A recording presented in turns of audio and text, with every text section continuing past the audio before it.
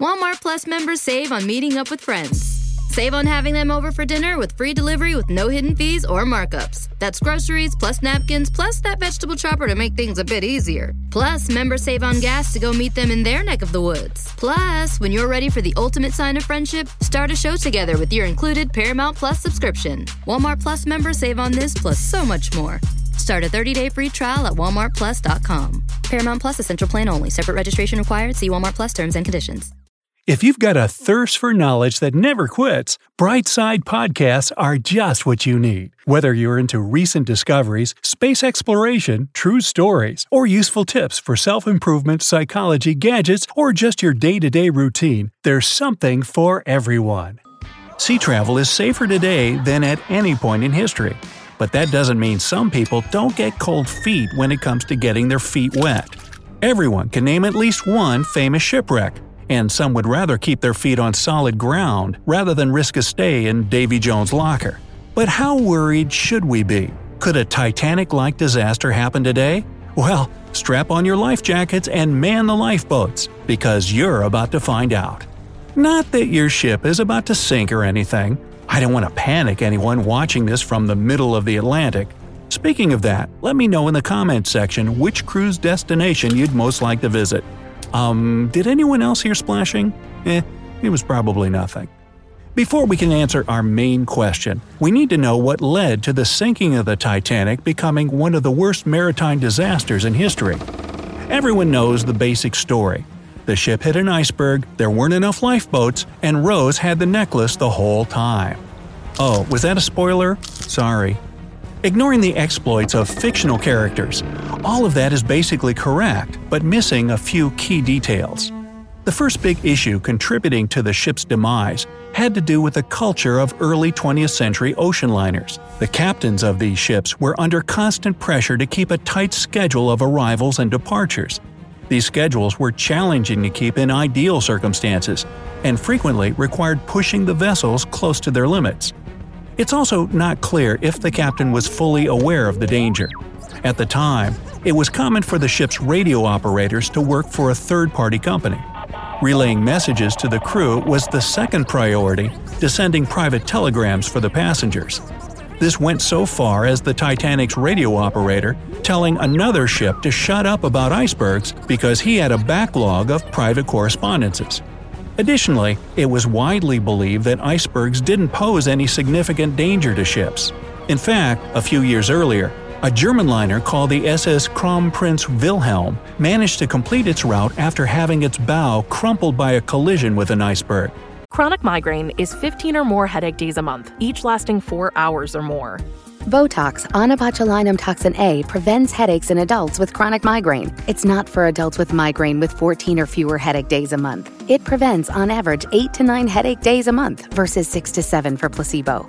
Prescription Botox is injected by your doctor. Effects of Botox may spread hours to weeks after injection, causing serious symptoms. Alert your doctor right away, as difficulty swallowing, speaking, breathing, eye problems, or muscle weakness can be signs of a life-threatening condition. Patients with these conditions before injection are at highest risk. Side effects may include allergic reactions, neck and injection site pain, fatigue, and headache. Allergic reactions can include rash, welts, asthma symptoms, and dizziness. Don't receive Botox if there's a skin infection. Tell your doctor your medical history, muscle or nerve conditions, including ALS, Lou Gehrig's disease, myasthenia gravis, or Lambert-Eaton syndrome, and medications, including botulinum toxins, as these may increase the risk of serious side effects. Ask your doctor and visit BotoxChronicMigraine.com or call 1-800-44-BOTOX to learn more. Around that time, Titanic's future captain, Edward Smith, would dismiss the possibility of a potential maritime disaster by saying, "Modern shipbuilding has gone beyond that." People today mock how the Titanic was advertised as unsinkable, but back then, it barely even counted as a boast. Regardless of the reason, Captain Smith chose to continue ahead at full speed. He did have the presence of mind to order the Titanic's lookouts to watch for ice, but due to a clerical error, they were never given binoculars. The lack of lifeboats was also due to a misunderstanding of how any potential collisions would play out, and not just because they would be redundant on an invincible ship. At the time, it was generally accepted that if a ship ever needed to be abandoned, the passengers and crew would be picked up by another vessel in the same area. no one had ever anticipated the need to evacuate everyone on board onto lifeboats. That also helps to explain why the evacuation was so disorganized, with many boats leaving only partially full. While that's a pretty big oversight, the original plan could have worked if someone had picked up their distress call in time.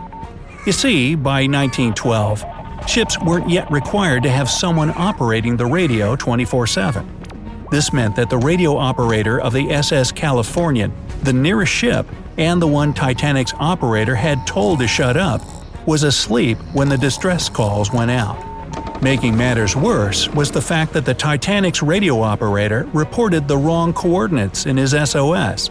This meant that even the ships that received the call had trouble finding where the Titanic had gone down. So those were the main problems facing the Titanic on that fateful night: overconfidence, poor communication, insufficient lifeboats, and the inability of rescuers to find her.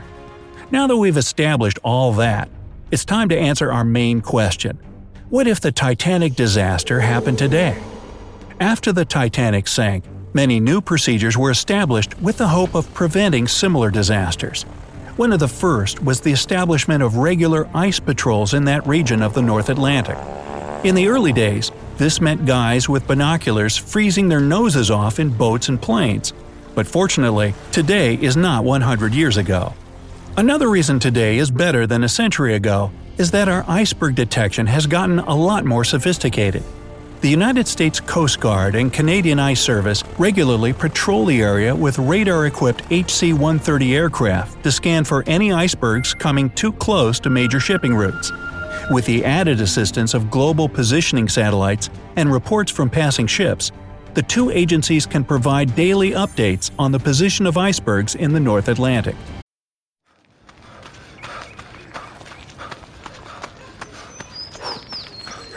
Going for your first ever run around the park. Literally running errands all over town. Running for the finish line and your personal best. If you run, you're a runner. Find the shoes and clothes to run your way at newbalance.com/running. New Balance. Run your way. Individual vessels also have a much easier time spotting icebergs in their vicinity, thanks to technologies such as radar and sonar becoming commonplace. These advancements have done a great deal to make sea travel a lot safer, but they aren't foolproof. Accidents can still happen, so it's a good thing large vessels are now required to carry enough lifeboats for everyone on board, and the crews receive training in proper evacuation procedures. Modern ships are also required to have a radio operator on duty at all times. That's good for several reasons, one of them being that no one wants to be the guy who slept through a crisis. The captain of the Californian got fired over missing the Titanic's call, and he hadn't even been breaking any rules. Emergency radio calls have been standardized to a greater extent than they were in 1912. Additionally, GPS tracking means that if a ship needs help, responders will know precisely where the trouble is going down. Pardon the pun. Rescue efforts are also much more coordinated than they would have been in the early 20th century. The Coast Guard maintains a variety of emergency response vehicles, ranging from small boats and helicopters to large ships and planes. They're also better able to coordinate with and dispatch help from other civilian and military traffic in the area. So, what would a modern-day Titanic scenario look like? Well, a good example might be what happened during the 2012 Costa Concordia disaster. Sure, this shipwreck occurred in the warm waters of the Mediterranean, and the Concordia struck a rock rather than an iceberg, but the aftermath was similar enough that some comparisons can be drawn. The full story is as follows. The Italian cruise ship was passing close to the island of Giglio when it collided with the edge of an underwater plateau. Believing he knew the channel well enough to navigate on his own, the captain had disabled the collision alarm for the Costa Concordia's onboard navigation system. It was later revealed that there were numerous distractions on the ship, such as the presence of the captain's girlfriend. Unlike the Titanic, the Concordia had more than enough lifeboats to get everyone off safely. Unfortunately, no amount of policy reform can completely make up for human error and poor communication, and failure to follow emergency procedures delayed the evacuation by more than half an hour. By the time the order to abandon ship had been given, the Costa Concordia was already beginning to list so severely that the crew was unable to launch many of the lifeboats. When the surf settled, 33 people lost their lives and another 64 had been injured. As bad as that was, things could have been much worse since the location of Concordia's collision did the passengers and crew a number of unexpected favors. For starters, they were within sight of land when the accident happened. This meant that help arrived reasonably quickly once the captain got around to sending his SOS. In fact, with the help of their life jackets, many passengers were able to swim all the way to solid ground. No one would be swimming very far if they'd struck an iceberg in the North Atlantic. When the Titanic sank, it was about 400 miles from dry land, and the water was a freezing 28 degrees. The good news is that in the modern world, things might never have gotten to that point. If the Titanic had struck the iceberg today, the Coast Guard would have deployed a small fleet of boats and helicopters to assist in the evacuation. Not just that, but every ship in the area would have made a beeline for their coordinates the moment that SOS message went out.